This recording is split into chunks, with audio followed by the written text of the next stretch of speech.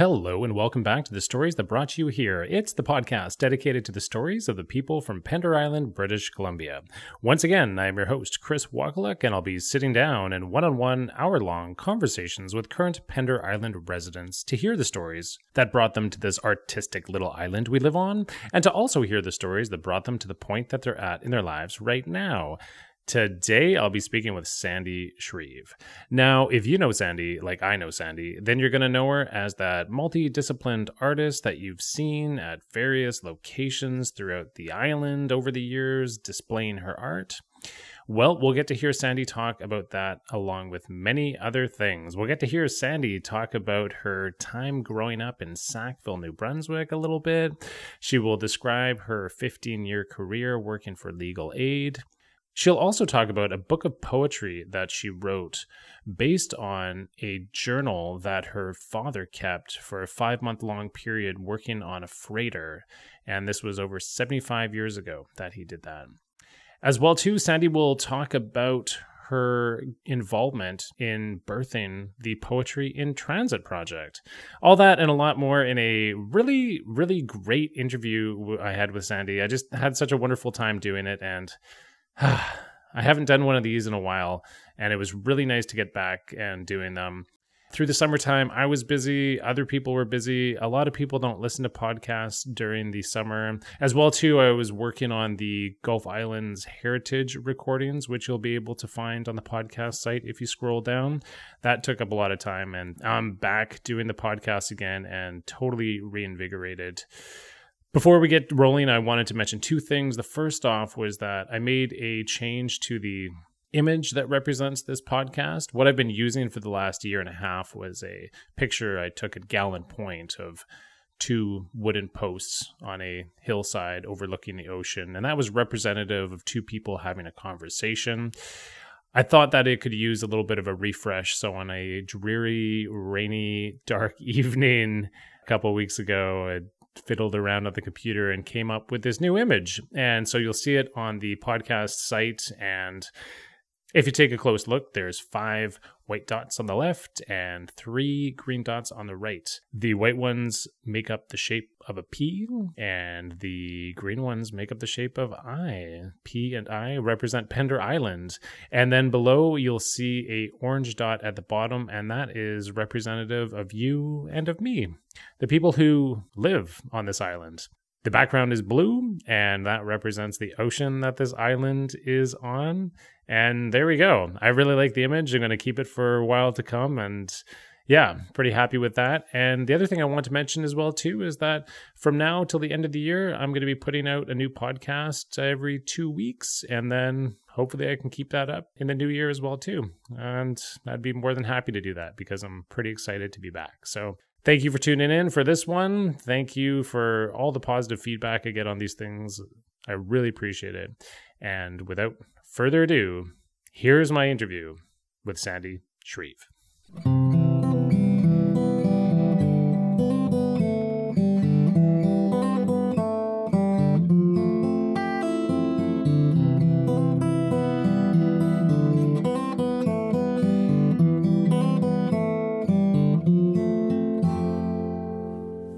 Here we go. We're actually into it right now. All right. Sandy, welcome aboard. How you doing? I'm good, Chris. How are you? I'm doing good. I'm a little bit nervous, like I told you. I haven't done one of these in a couple months, but anyways, I'm feeling great. It's a beautiful day out there. It's a beautiful late September day right now. It's a gorgeous day. And this is a sweet studio. I like this. It'll be even better when you get art on the walls. Yeah, currently just 2 pieces. Actually, I just added that owl that's in the back there. It's a really nice drawing. Yeah, thanks. Yeah. That was a Value Village find. Really? Yeah. I was going to ask if Amy Heggie did it. No. We were shopping. We actually were visiting some friends up island, and we asked where they got a piece of art, and they said, "Oh, a secondhand store." Somebody told me at the market the other day that they picked up one of my photo art pieces from the New to You. And she said it was framed and everything. And I said, I was really excited. I picked it up and I said, which one? And I had a card of it. And so she showed me and I thought, I haven't printed a small print of that. And I have the only print I've done of it, which is a larger one. So I think somebody must have framed the card. And she Nice. must be remembering it as larger than what it is. That's funny. Yeah, I know. We've framed cards before. And, Yeah, me too. yeah. Me too. They can make really nice part, especially when you can't afford original art. It's a great way to go. Definitely. Yeah. All right, there's your first tip, audience. Frame some cards. No. No, don't do that. No, do it. But if buy you- art as well, too. Yes, but if you can afford to buy the art, please. Do that as well. But, cards they're kind of the bread and butter of income. It's really important when people buy cards. Yeah, It's great. for sure. My wife does art as well, too. And Yes. sells cards, definitely. Yeah. Okay, well, let's lead into the first traditional question that we get to on this podcast, and a question that I don't know the answer to right now, so I'm excited to hear this. What brought you to Pender Island? Oh, my gosh. Well, how far back do we go? We'll go back to the beginning.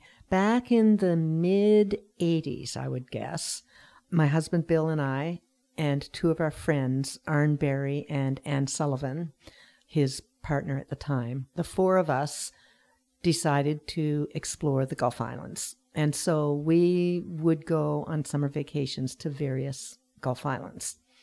And for a long time, and sometimes for long weekends and stuff as well. So initially, we would go to Galliano and Salt Spring. And after a number of years, and I don't remember for sure what the first year was that we came to Pender. It might have been 89. It might have been 90. I'm not sure.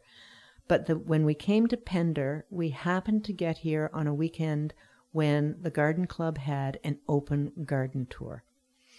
And so we went on the garden tour. And it was such a great way to see an island. We fell in love with it totally, head over heels. And we saw things that people were growing artichokes. And the four of us, we went back to our gardens in Vancouver and we planted artichokes. It didn't work at all. So anyway, that was the first time we came to Pender. Now, Arne had a former in-law who lived on the island. I think he was in real estate. And I'm not sure if he was here at the time or a little later. I've forgotten. But anyway, that was a connection. And we continued to go on vacations to other islands, like Hornby in particular. And then one time we went to Maine. And the place we wound up staying in Maine didn't really live up to the promotion. And we sort of looked at each other and we thought, why are we still going to all these other islands? We like Pender best. So after that, we just, whenever we could come on a vacation to a Gulf island, we came to Pender. And a few years later, Arne bought property here. And then I think it was in 2005, he and Anne finished building their house here. And so once they had built their house here and moved over, we came and we would stay with them. Yeah, so that's what brought us to Pender as visitors. We really, really liked the island, as I said. And, the standing joke when we would come to visit would be, how long is it going to take Sandy to get to Pender Realty to check out property? But we were never in the position to own a second home, so it had to wait. Now, I'm originally from New Brunswick, and I lived in Vancouver for about 40 years with a few breaks. And I went back to the New Brunswick to visit family pretty much every year for the last 30 years anyway. And I would get this intense hankering to have to go back. It was like sustenance, the landscape and all the rest of it where I grew up was very important to me. And so I had often thought, well, when I retire, maybe we could move back to little Sackville, New Brunswick. But Bill wasn't so keen. And I hadn't given up on it over the years, except I finally decided to make it long. I'll just go on and on and on tangents. That's perfectly fine. No, this is good. I need to cut this short a little bit. I spent several weeks in the Maritimes in 2011 and 2012 writing my last book. And I think in the second chunk of time, I realized moving back to Sackville, it'd be fine for me. I still had high school friends. I had family. But Bill didn't have any connection to the place. And I thought, that's probably not very fair. And then once I got to that understanding, I started thinking, well, is this a step forward for me, or is it kind of a step backward, because I realized that the severing that happened when I left the Maritimes in my early 20s has happened. I'll never get the connection to that place as an adult back. It's done. And I have a lot of connection here. And I've always realized I would be homesick for here if I went back there. If I stay here, I'll be homesick for there. Anyway, I came back and I'd been looking at property on Pender on the computer while I was back in Sackville. And I found this house and I thought, oh, I've always wanted to live in a house like that. So I came back and I showed Bill the house and I said, I think I should go over and visit Arn when I get back and take a look at this house. And by then I'd been retired for a number of years and I'd talked Bill into retiring in one more year, but I really wanted him to retire then because he was 65. I thought, you should retire. So I came over and Arn had got hold of Rob Southey, Pender Realtor, who was here at the time. And Rob emailed me and said, what are you looking for? And so I told him, I gave him a long list. And so he put together a list of places. And I came over and looked at houses and wound up making an offer on the house we're in. Bill was back in Vancouver thinking, she's going to put an offer on a house. She said she wouldn't, but I know she's going to. And then he'd think, she hasn't done anything yet. Lighten up. Meanwhile, I was here making an offer on a house. Yeah. So, I basically decided when Sackville wasn't a possibility, Pender was going to be it. And I don't know, Rob I don't know how he knew. I'd never met him before, but he knew what I was going to get. And the first house he showed me was the one we're in. And I said, yeah, it's beautiful. I don't care about a view. I just want light and this, that, and the other. It was a bit more than what I wanted to spend. So I said, show me the house I fell in love with. Show me the house I fell in love with. And, so he showed me all these houses. And finally, on day 2, he showed me the house I'd fallen in love with. And the more I was there, the more I realized how much work it needed to have done to it. So I said, maybe I should look at that first house again. So we went in and I looked at him and I laughed and I said, I don't know why you wasted my time on all those other houses. Of course I want this one. Let's make an offer. Here we go. So I made an offer subject to Bill's approval. Oh, wow. And, well, I kind of had Yeah, for sure. that, definitely. Right. Yeah. But did you write that in? Is like, that was the actual subject? Subject to my husband's approval. Yeah. For sure. It was one of the subjects. Yeah, definitely. Well, thanks for sharing all that because I was just trying to put myself in the position of somebody who's retired, and it's a really big decision to decide, well, where am I going to wind down after my working career and into my retirement, and sounded as if it was a lot of thought that went into it. Well, I mean, I had been retired for 8 years by then. Because I was very lucky. I was able to retire early. And we had a lovely place in Vancouver. It was a really sweet place. People called it the Urban Cottage. And it was really delightful. It was near Trout Lake. And we were quite comfortable there, but it was very dark and very shady. And that never bothered me while I was working. But once I retired and I was at home all day writing or working on photography or whatever, it started to really get to me. And the city also was changing a lot. And I realized when I moved here, that was segueing back. The whole thing about being anxious to get back to the Maritimes every year, as soon as we moved here, that anxiety left. And I had always thought that I was in a tug of war, East Coast, West Coast. But really, I discovered the tug of war was urban-rural. I never really was a city person. And I just needed to get out of the city. And as soon as we moved here, it was like, I'm home. Okay, well, let's follow the steps backwards to Sackville here. So you said that you were living on and off in Vancouver for 40 years and you had a career there. What were you doing in Vancouver? Or I know that you had a few different jobs along the way, as many people do, but what was your job that you retired from? I worked at Legal Aid. I was communications manager at Legal Aid when I retired. Okay. So maybe if you just want to expand on that for myself and other people, what did that consist of? That involved liaising with the media and with spokespeople at Legal Aid. It meant putting together information sheets for the media. information sheets that would go onto our website, putting out press releases, helping other managers write different kinds of communications that would go out to the lawyers about legal aid, about the pay they're getting, about the whatever. I don't want to go into too much nitty-gritty because it's a bit boring, really, in some ways. For a long time, it involved putting out the annual report, things like that. Okay. Lots of technical writing. Yeah, but it's interesting in terms of legal aid. I've never had to go to court or had legal aid. So with working for this is an organization that helped provide legal aid for people. It is the organization in BC. It's called the Legal Services Society. Okay. And if you want to apply for legal aid, you apply to the Legal Services Society. Okay. Yeah. And so how long did you work for them? 15 years. 15 years. Mm-hmm. Okay. That's a big chunk of time in somebody's life. Mm-hmm. Are there any experiences that you could say or memories that you have from that position that you would like to relate to people of maybe something that you can draw from your experiences that describe what it was like being involved with that organization? I liked being there. I loved the work. I loved being able to make complex legalese straightforward language.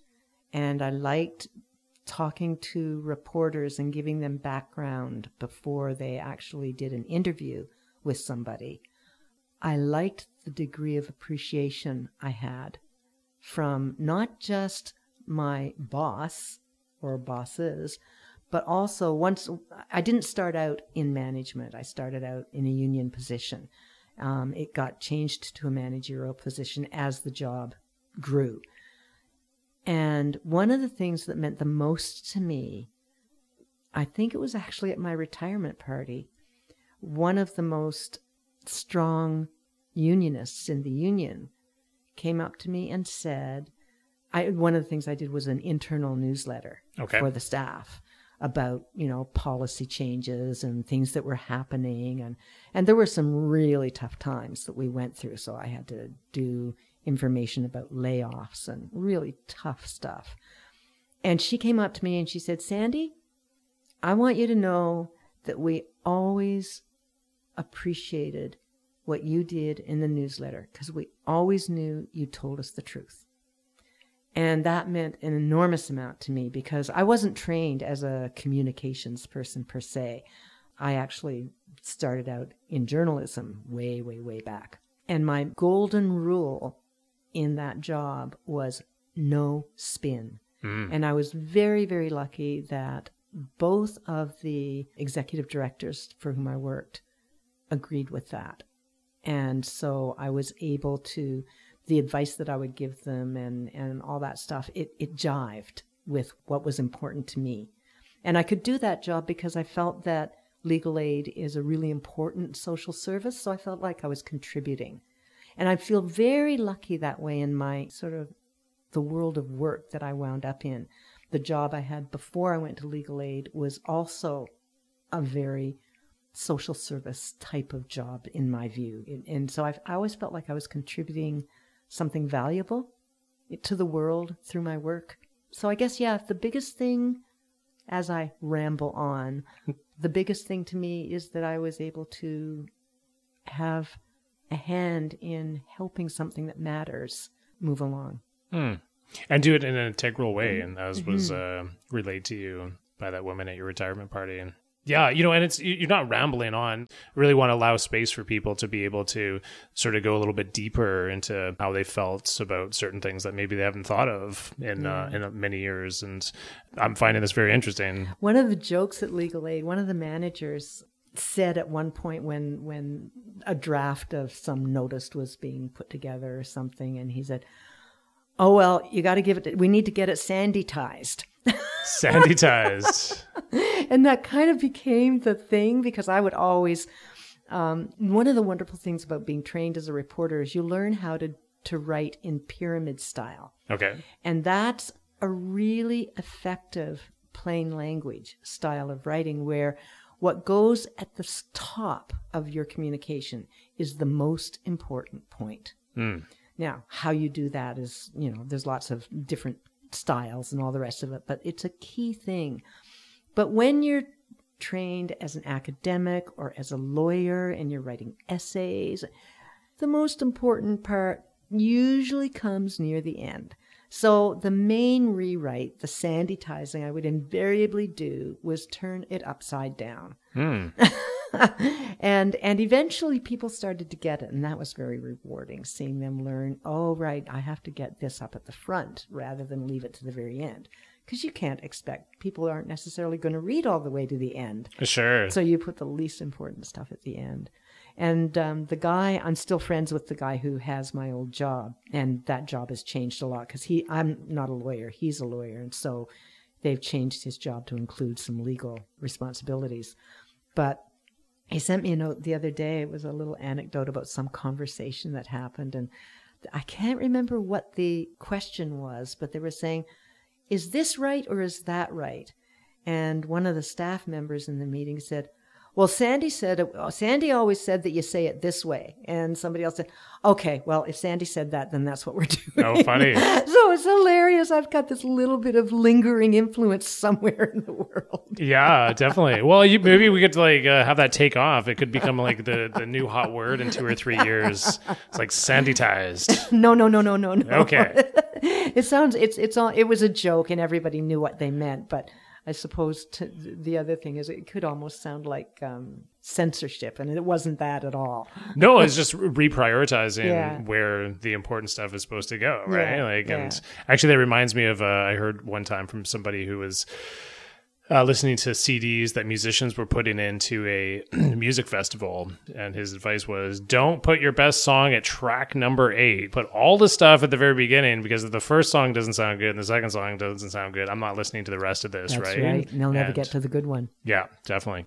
Well, you mentioned that you had a background in journalism, and I wanted to know if you wanted to talk about that for a little bit. Yeah, sure. That started out early. When I was young, I always wanted to be a journalist. And that came from a couple of sources. One was my grandfather, my maternal grandfather, was the publisher of a newspaper in St. Stephen, New Brunswick. And when he died, my uncle, who was also my godfather, took it over. And so the newspaper biz was a little bit in the blood. And I'd always eyed that. And I remember when I was a kid, there was a novel I read, and it was about a journalist, and it was probably some kind of a mystery adventure thing, but the journalist sort of played this really positive justice role, and I'd always been interested in justice ever since I was a little kid. And so journalism sounded like a really cool job to me.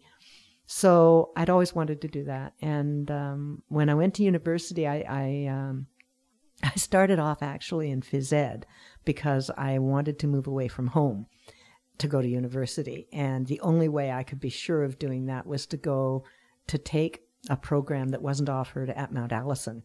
Oh, wow. In Sackville. Okay. And I love Mount Allison University. In many, many ways, I regret not having gone there. But UNB was where I went, and it was great as well.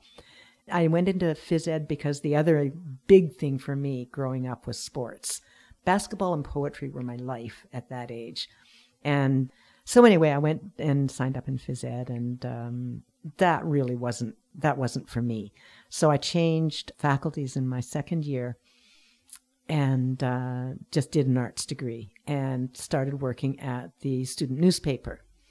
Then in my third year, my mom, by then she had moved out here.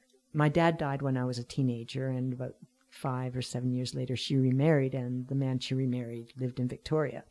So after my third year, she said, do you want to come to Victoria for the summer, to BC? And I thought, Lotus Land? We're talking 1971. Who doesn't want to go there? Whoa, wait a second. It was known as Lotus Land, the West Coast? Yeah. Okay. Yeah. All right. Yeah. Hippie years. All right. So yes, please. And so I came out to Victoria, and then I went to summer school at UBC. And I decided I wanted to do my final year at UBC. I didn't realize until I was a student advisor at SFU many years later that this is a no-no. No university wants to confer your degree if you have not done your final year at that institution. I did not know this. But UNB was very good to me, and they said, yes, you can do your final courses at UBC. So that's what I did. And I did it part-time over 2 years because I worked on the student paper, the UBC, at UBC. And I was lucky to have done that because at that time, schools of journalism hadn't really, they existed, but they were just in their infancy. So the dailies tended to hire their junior reporters from student newspapers. So I got my first summer job in 1972 at the Victoria Times. Wow. And then after that, when I was in the last of my 2 years at UBC, I got hired on part-time at the Vancouver Sun. So I covered municipal councils on Monday nights, and then I worked the following summer at the Vancouver Sun. But I realized after all that journalism really wasn't for me. It was crazy. I would do ridiculous things, and my friends who were, they're still in journalism, they all remind me of this periodically. In fact, one reminded me of it just a couple of weeks ago, how 4 o'clock in the morning, I would hop on my bicycle and bike back to the Vancouver Sun, haul my story off the spike at the editor's desk, and make a change. Because I would lie there in bed thinking, oh, I should have said it this way. I mean, this was insane. I drove myself crazy. I drove my roommate crazy. So that was one thing. I was a writer. I wasn't a journalist. I mean, journalists are writers too, but I was too finicky about the small stuff, really. The other thing I realized was I would be sent to do a story about which I knew absolutely nothing. And the preparation would be, often you would go to the newspaper library called the Morgue, and you would get the file on the subject, and you would read it at your desk if you had time. Sometimes you only had time to read it in the taxi on your way to wherever the story was. Then you would pay attention to, it might be a municipal council meeting, it might be a speech, it could be anything. And you would make your notes and you would go back and you would write your story. And I became quite aware that a lot of the time I did not really understand the context, the big picture. I didn't really understand what I was writing about. I suspect that would have changed if I'd stayed in journalism, but it bothered me immensely because I was a newspaper clipping person and I believed what I wrote in the newspaper. And I started to realize that maybe it wasn't the be-all and end-all to information. And I felt it wasn't comfortable for me. Interesting.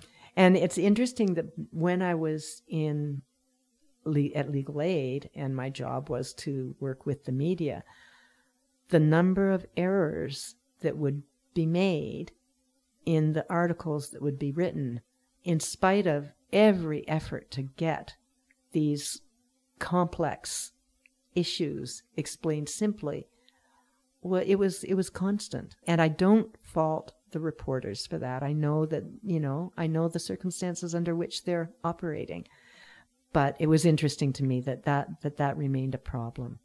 So how did that inform your sense of reality in terms of interpreting other forms of information that were coming at you? Because to be on the inside of that and coming to the self-realization of, wow, I don't necessarily know exactly what I'm talking about, but I'm kind of faking my way through it a little bit because this is what the job requires. Did that wind up giving you any insight into other areas that you were taking a look at through life? Because I think so much of life is kind of like that. We have this belief that's probably quite misguided that, oh, this is the absolute truth. This person is coming at it from like such a very strong place of interpretation and background, and they know exactly what they're talking about. And I don't even think we think critically about it. We just sort of take it for granted. Did you wind up having any other things come into your life that shaped that a little bit in that way? Well, first of all, I think that the effect that had on me in terms of how I would read newspapers or magazines or books would be that I would tend to trust an in-depth, long article far more than I would a short report. I also have, I should clarify, a lot of the mistakes weren't super critical mistakes, right? They'd just be mistakes that you'd rather not have made.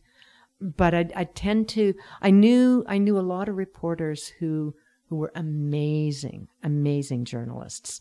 Rod Mickleborough, amazing labor reporter. Mark Hume, incredible environmental reporter. On and on and on they go. And I admire them a lot.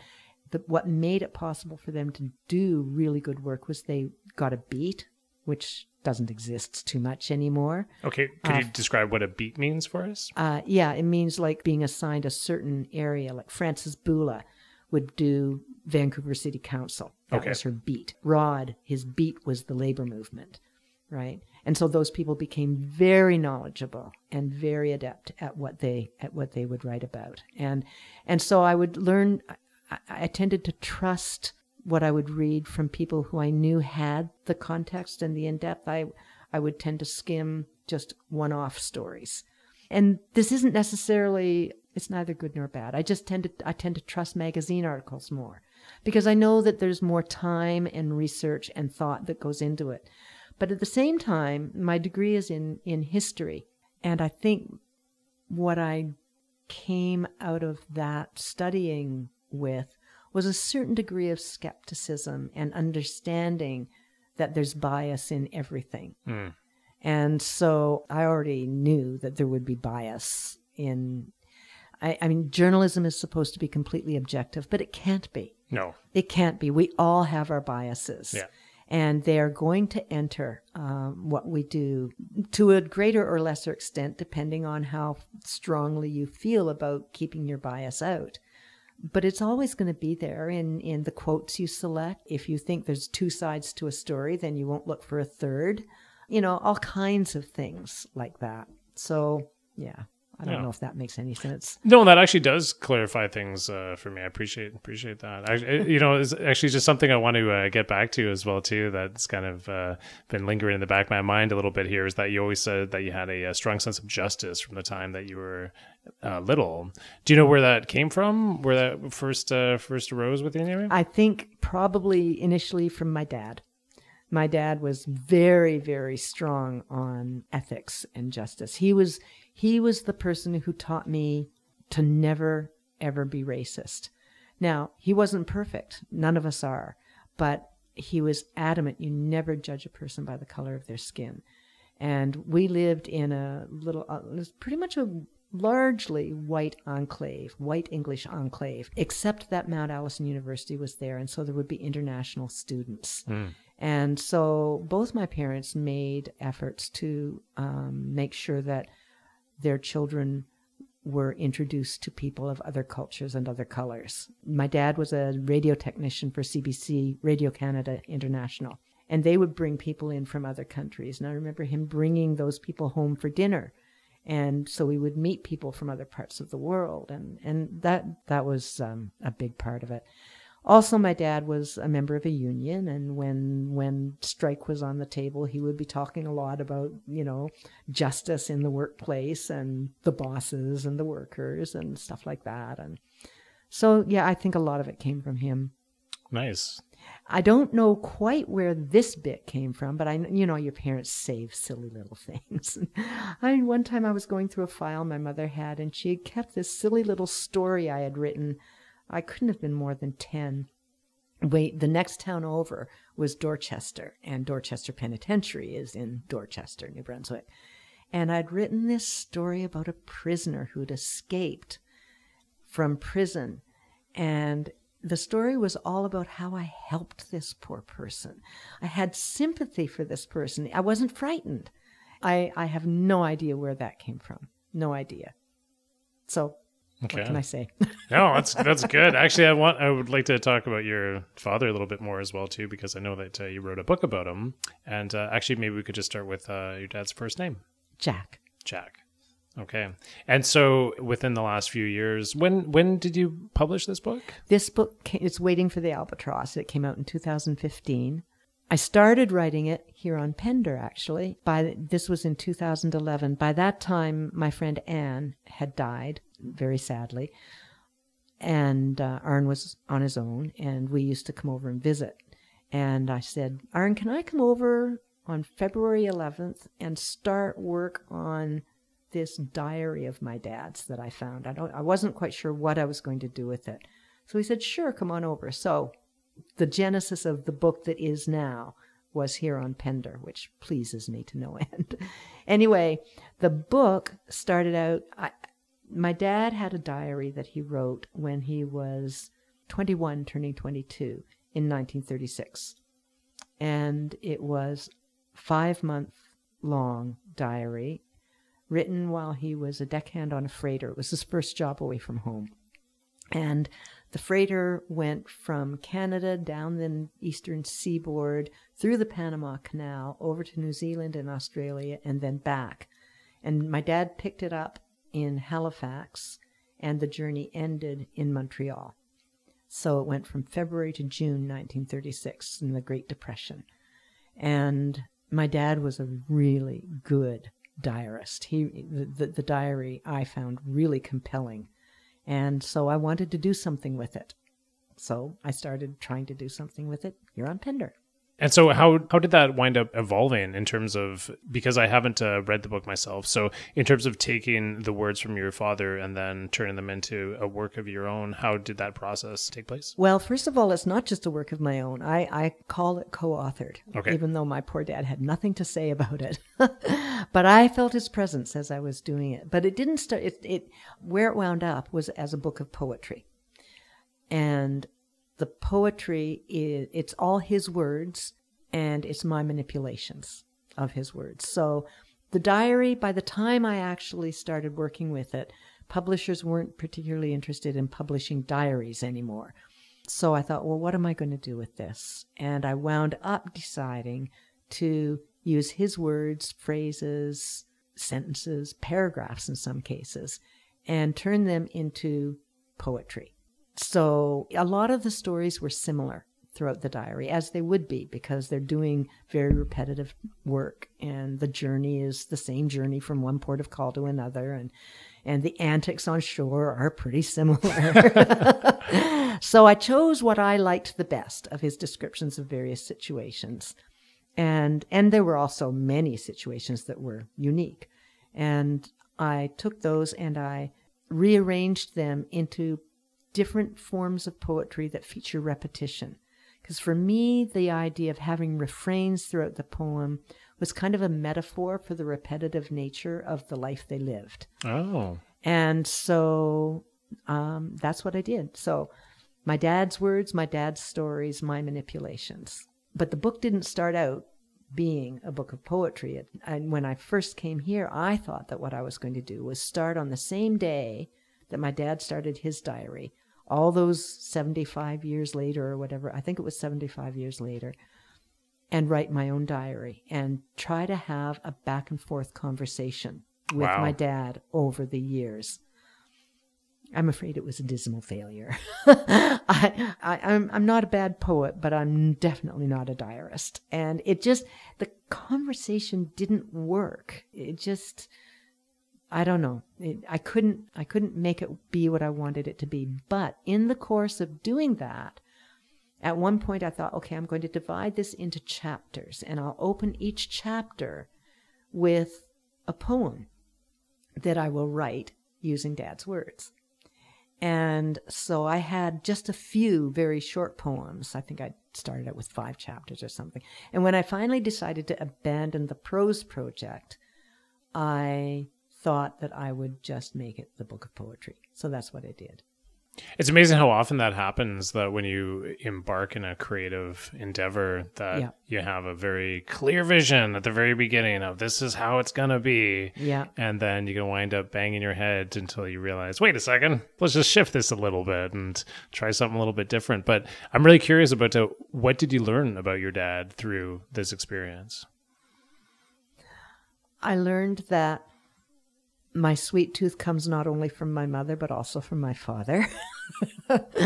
I learned that he was a very naive, green young man who grew up in an extremely conservative family. And I said earlier how my dad was my first teacher when it came to not being racist. Mm-hmm.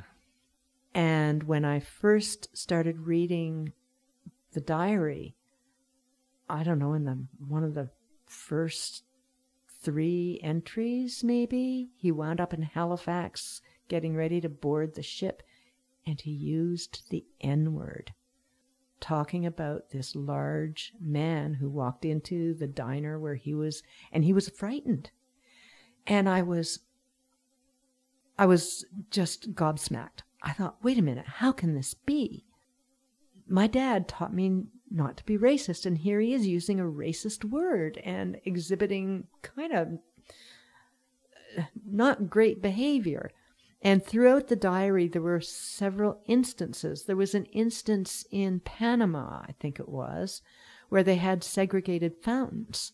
And he was talking about that, and he commented somewhere, as it should be. And I thought, what?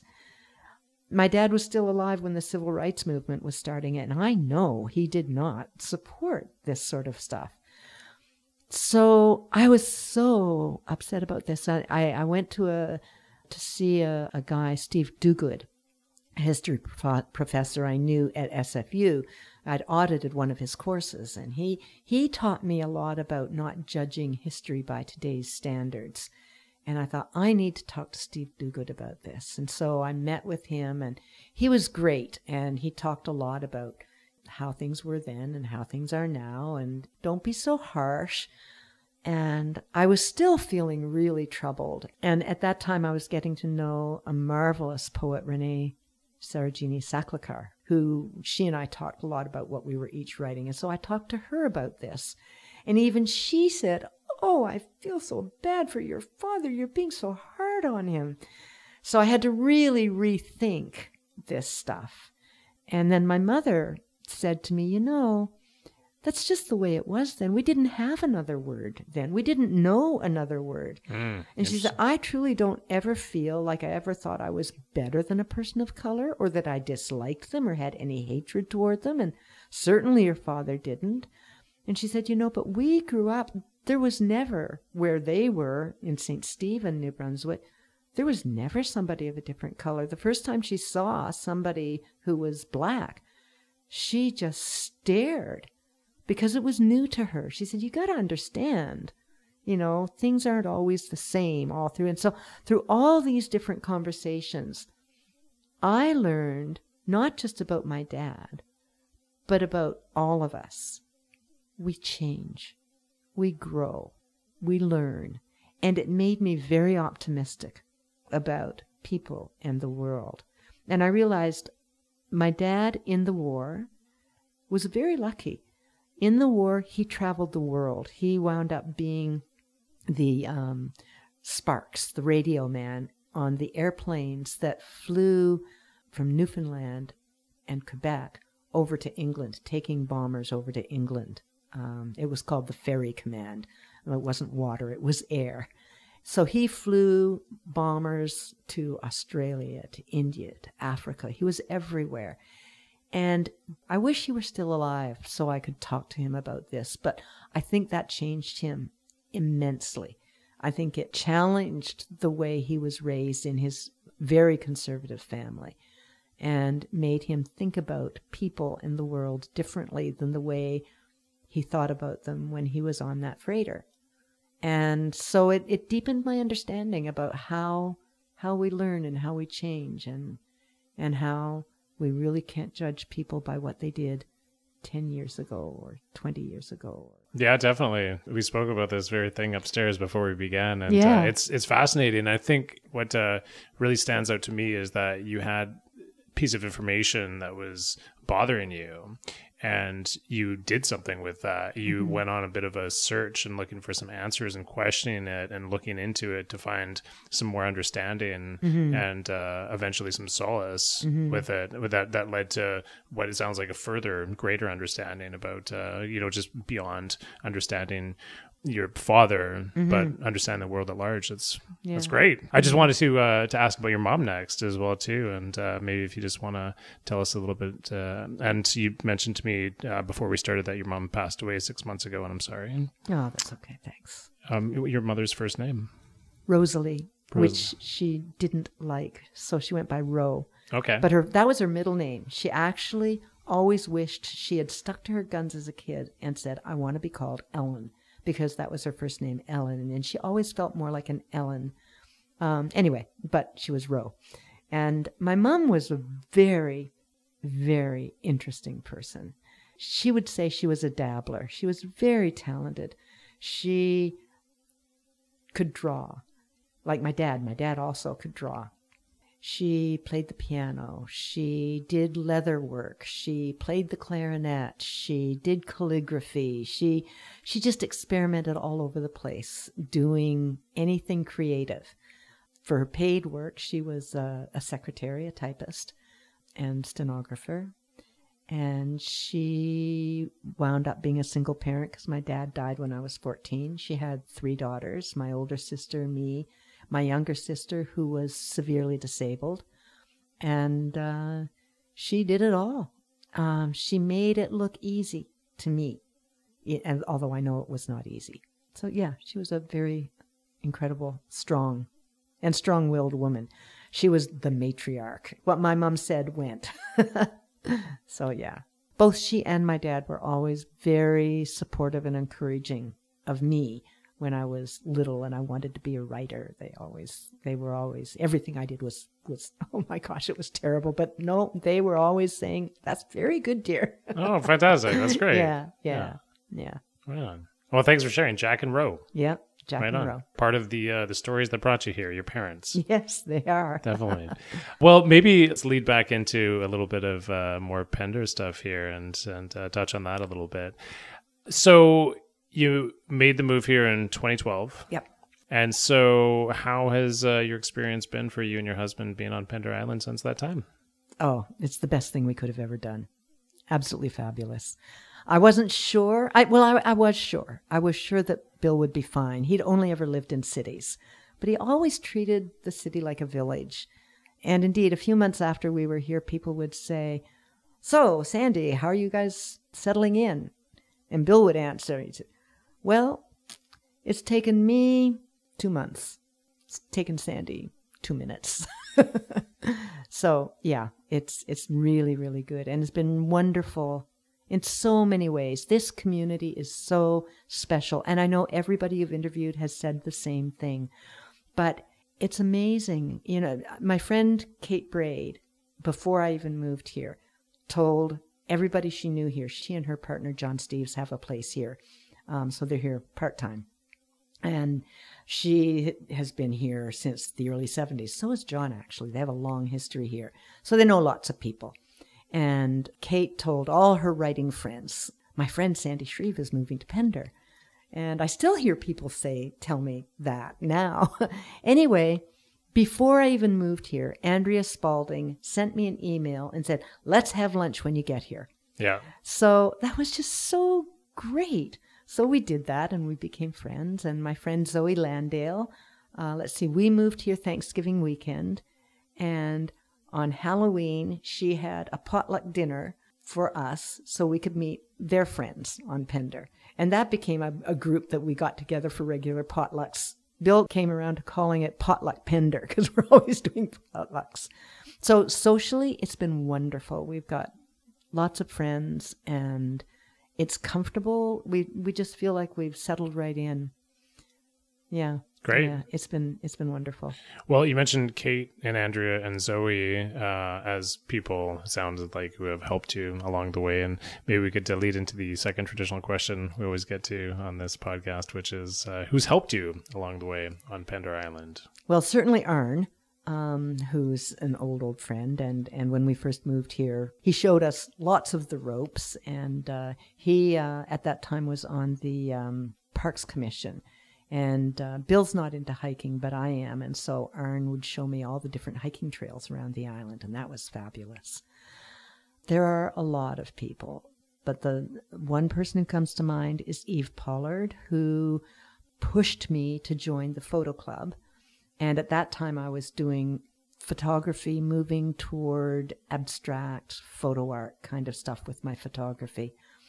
And so going to the photo club was fabulous. I met wonderful people there like Diane McDonald and Nikki Roberts and many others, Hans Temamaji, Ken Sawatsky, people who are really good at what they do and so generous in sharing their knowledge and their skills. So I learned an enormous amount there.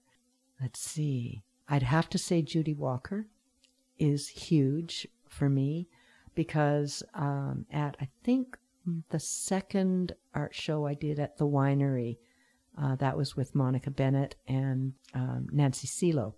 She looked at a couple of my pieces and she came over to me and she leaned into me and she said, "You should paint." And she had no idea that that is the one thing I've always wanted to do my whole life, even more than poetry. But I was convinced that the injustice of the world was that my mother could draw and my father could draw and I couldn't draw at all. And so I just always assumed I couldn't paint. And she said, "You should paint." And it turned, that was in 2015, the summer of 2015. And that fall, she was doing a 6-week course for beginners. So I took the course. I was terrible, just terrible. But I was also hooked.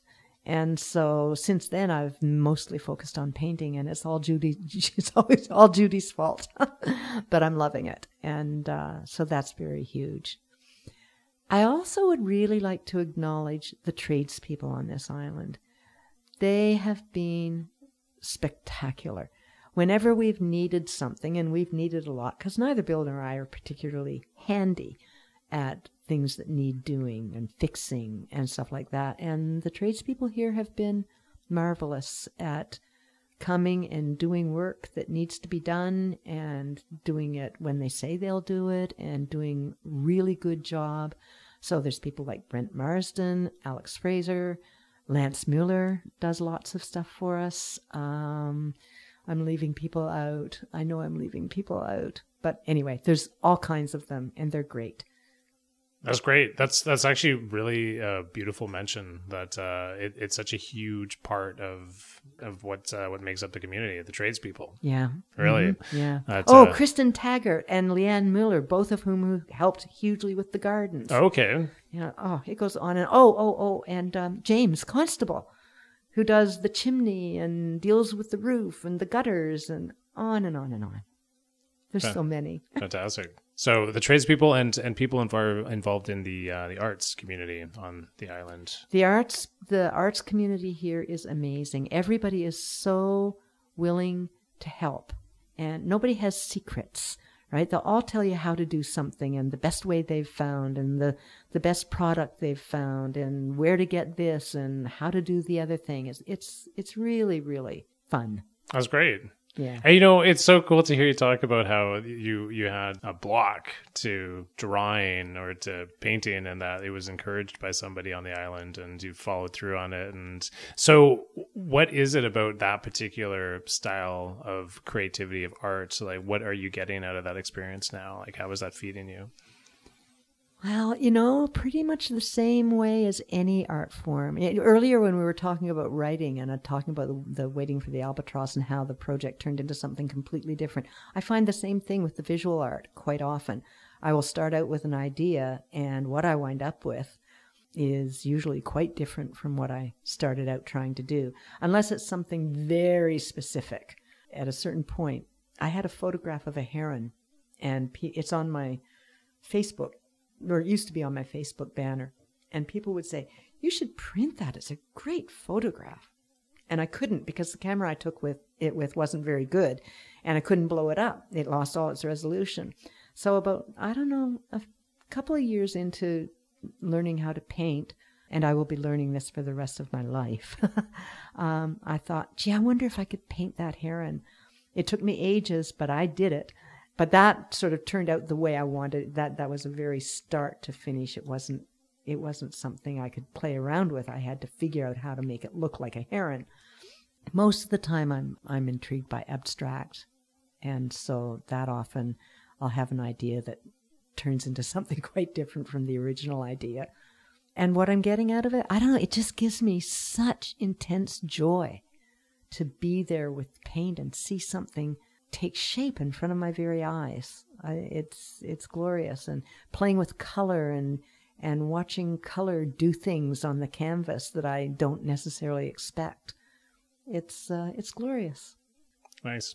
I've been really intrigued about art and the process of art, and actually was feeling a little glum a couple weeks ago, feeling a little down, and I was recognizing the fact that creativity was kind of missing from my life for a little period of time there. And I think it's so important. It's so important to have that in your life, and that it comes in so many different forms, creativity, and even through people's work, there's so much opportunity to be creative. But just thinking with a creative mind, I think has such a very dramatic impact on our mental health. It puts your mind in a different, this is going to sound really woo-woo, and I'm not much of a woo-woo person, but it puts your mind in a different place. And it's very freeing that way. Just listening to you talk, it made me think that the word really is freeing. I used to say about writing that the wonderful thing is when I'm really in the writing, I'm on another plane. It's like I'm in a different world and this one doesn't exist. I'm somewhere else. That's really special and that's really freeing, and it's such a great feeling I can hardly describe. I don't get to that place in the same way with the visual art particularly, but I do get somewhere else.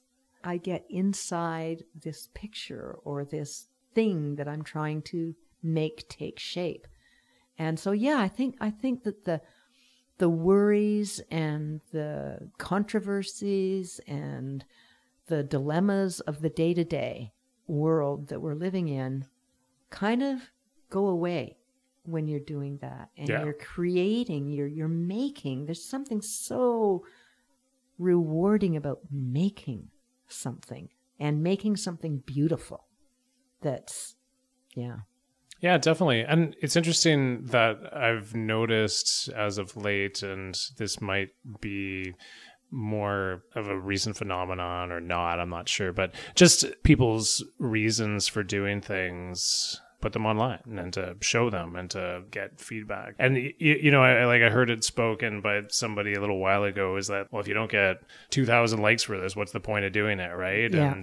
And this is a bit of a mentality that exists that, you need to have accolades or you need to have people responding to what you're doing. But it's just the act of doing art for the sake of doing it. Yeah. It feels so good. Yeah.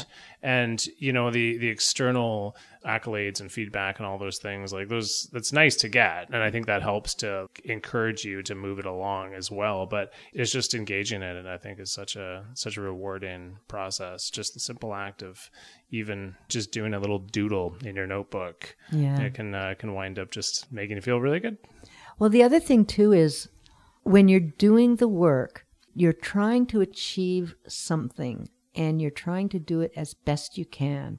And once you feel you've done it as best you can, there's nothing better. There's nothing better. And I always tell people, it's okay if you don't like what I do. Some of what I do is kind of weird and it's not to everybody's taste. And that's fine.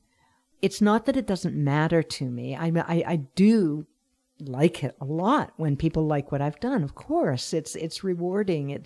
And affirmation is always helps you keep going. Mm-hmm. But I have things on my wall that I know nobody but me likes, but I still like it and it stays on my wall. And until I don't like it anymore, that's where it'll be. Sometimes as time, and in fact, this happened just not too long ago. There's a piece I did about 2 years ago and I achieved something with it. I tried to do something technical and it worked and I was very proud of it.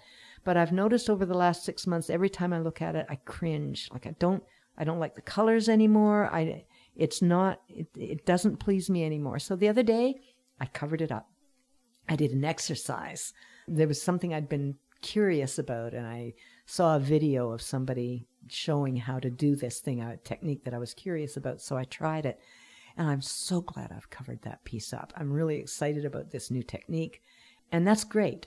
But it comes off the wall when I don't like it anymore, not when other people don't like it anymore. And you mentioned earlier about doing your best, that feeling good about if somebody doesn't like it, you know that you did your best in that, and there's such a reward to that. Anything we do in our lives, because if you do your best at anything, you've got nothing to feel bad about. That's right. Yeah. That's right. Yeah. Actually, I just wanted to go back and touch on something else. I wanted to talk about the Poetry in Transit project that you were involved in. Right. Yeah, because I really would like people to hear about this, and I'd like to know more about it myself as well, too, because he sent me a little bit of information about it. But you were involved in something called the Poetry in Transit project, and if you could tell us a little bit more about that. It was my baby. Back in the early 90s, at some point, early to mid 90s, the then president of BC Transit was interviewed by the Vancouver Sun because he wanted to tell everybody that he had seen the Poetry in Transit, what's it called, in New York, Poems on the Subway, I think. I'm not exact. Somehow it's gone out of my head what they actually call it. And he wanted to do that in Vancouver. He thought that was a wonderful thing. So he put out a call for people to submit poems, and they were going to put poems in ad spaces on the buses. And so, like every poet I knew, I submitted some poems and then didn't hear a thing. And didn't hear anything. And didn't hear anything. And finally, I thought, this is crazy. And by then, I'd just gotten a job at Legal Aid in communications. And so I thought, okay, now I know there's a communications person at BC Transit. I'm going to phone them up and find out if they can tell me what's happening. So I eventually got hold of the person I needed to talk to, and he told me that the project was shelved because they received thousands of poems, and administratively they just couldn't handle it. They didn't know how they were going to do this with the staff that they had and all the rest of it. So thousands might have been an exaggeration, but they received a lot more than they expected. They were overwhelmed. So I went away from that conversation, and I've done organizing work all my life, and I'm pretty good at it. And I thought, I'm sure I can come up with a way to do this project that is administratively simple and economic. So I sat down and I drew up a proposal that was quite straightforward, and I went to them and showed it to them, and they said, well, I think you need a co-sponsor, but it's looking pretty good. So at least I think I went to them first. I might have actually gone first to the people who co-sponsored it. This is like 30 years ago. That's okay. 25 years ago. I don't remember the order of things. But the other person I talked to was Margaret Reynolds at the Association of Book Publishers of BC. And part of my idea was that we would focus on BC poetry. And it had to be poetry that had been previously published in book form. So we've already got an initial screening, if you will, of the quality of the poetry. So that takes care of some of the issue of how do we decide what's good or not good, or what we should or shouldn't use, whatever. And so this association, their focus is focusing on promoting BC books. So they liked the idea. So they came on as co-sponsors. And through them, we applied for a Canada Council grant to pay for the printing of the poetry panels that would go on the buses. So at some point in there, BC Transit got on board. They liked the idea. They thought it was manageable. The way we would choose the poems was that there would be me as the project coordinator, a representative from BC Transit who wound up being from their printing communications side, and a representative from the Book Publishers Association. So we were the panel that put out the call for the poems, and the poems came in, and we sat down and we chose the poems, and it was hard, because we were limited to, I think, 16 poems, and I think they made 100 copies of each poem, so that's 1,600 poems, and they went in buses around Vancouver, and within a few months they expanded it to Victoria, And my idea had been it would start in Vancouver for the first year, and then in subsequent years, the poems that had been in Vancouver would then go throughout the province. But BC Transit changed that to Vancouver and Victoria, and then throughout the province. So that was great. They were very, very keen on the project. And so it started, and I coordinated the project for the first 3 years. And it wasn't overly time-consuming, but I also had a very time-consuming job. And between that and the job and various other things that I was doing, I wasn't having a whole lot of time to write. So I thought, if I haven't put this on a firm enough footing to keep going by passing the torch, so be it. But I think it is solid enough. So the Association of Book Publishers took on the coordinating role because they saw that it was pretty doable. And I think they even simplified it more after I left. And so they carried the torch after that, and it's still going on. It's got to be at least in its 25th year, coming up to 25 years. A few years ago, we had the 20th anniversary of the project.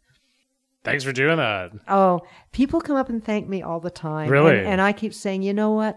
At this point, Margaret Reynolds, she's now retired, so whoever has taken her place is now going to get the kudos. But she really is the one that kept it going all those many years. I just got it started. But yeah, I'm very proud of it. It's a fabulous project. And every September, Word on the Street, which is now called Word Vancouver, they launch the new round of poems, and that just happened. What's today? Sunday? I think that just happened yesterday. Okay. And so the new batch of poems is up. So look up when you're in the bus and you'll see more poems.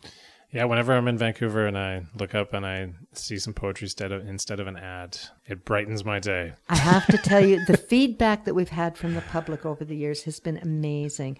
There was the publishers, these things go to the publishers and they got it, or else to transit. And one note sticks with me in particular, and it was from this couple, and they said they met reading a poem on the bus, and it got them talking, and they wound up getting married. That's a great story. Yeah, I know, and there's a bunch like that from that project. Wow. So, yeah. Neat. Yeah, it is very neat. How many years have you been writing poetry for? All my life. All your Ever life. since I could write. Ever since you could write? Yeah. Right on. Yeah. My story about that is when I was little, and it dawned on me one day that my doctor's name rhymed with the word turtle, and I had a pet turtle.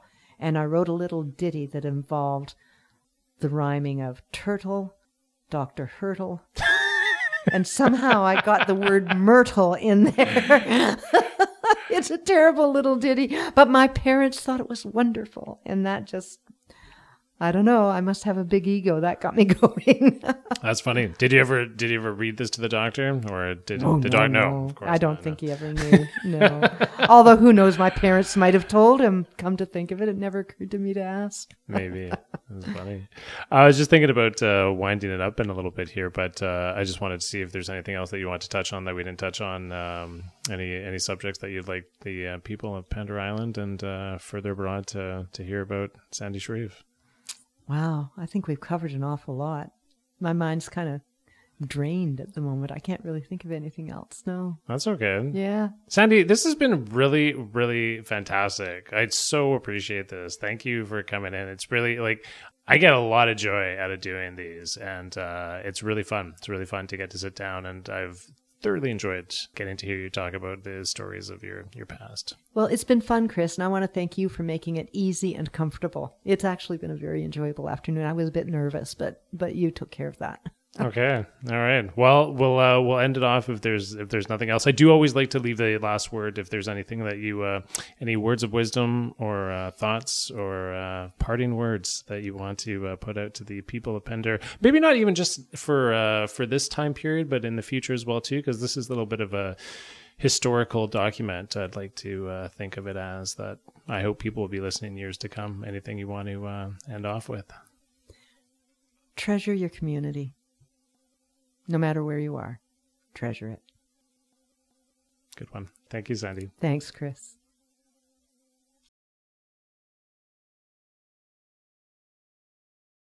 All right. Well, I'd like to thank Sandy very, very much for doing that interview. That was super fun. And to honor that interview, I decided I'd come to George Hill. So George Hill is located on the North Island. And to get here, I drove kind of pretty close to the tip of the North Island and went up Bridges Road and then Upper Terrace Road and parked and hiked up pretty steep little hill for about 10 minutes and got to the top. And at the top here, there is a beautiful, beautiful view. And it's kind of hemmed in with trees for part of it, but at least 180 degrees is wide open to ocean and other islands. And it's absolutely beautiful up here. And the reason I decided to come here was because of what Sandy said about sanitizing the work that she was doing and how she brought the important information to the top of it. And whenever I come to George Hill, I feel like when I reach the top, I'm at the important part, taking in this breathtaking view. And something else I wanted to add before I close off here was this week I was rereading a book called Adam Cara by John O'Donohue. And I found this quote that really brought home the idea of what this podcast is about. And the quote is this: "All perception requires clearance. If things are too close to you, you cannot see them.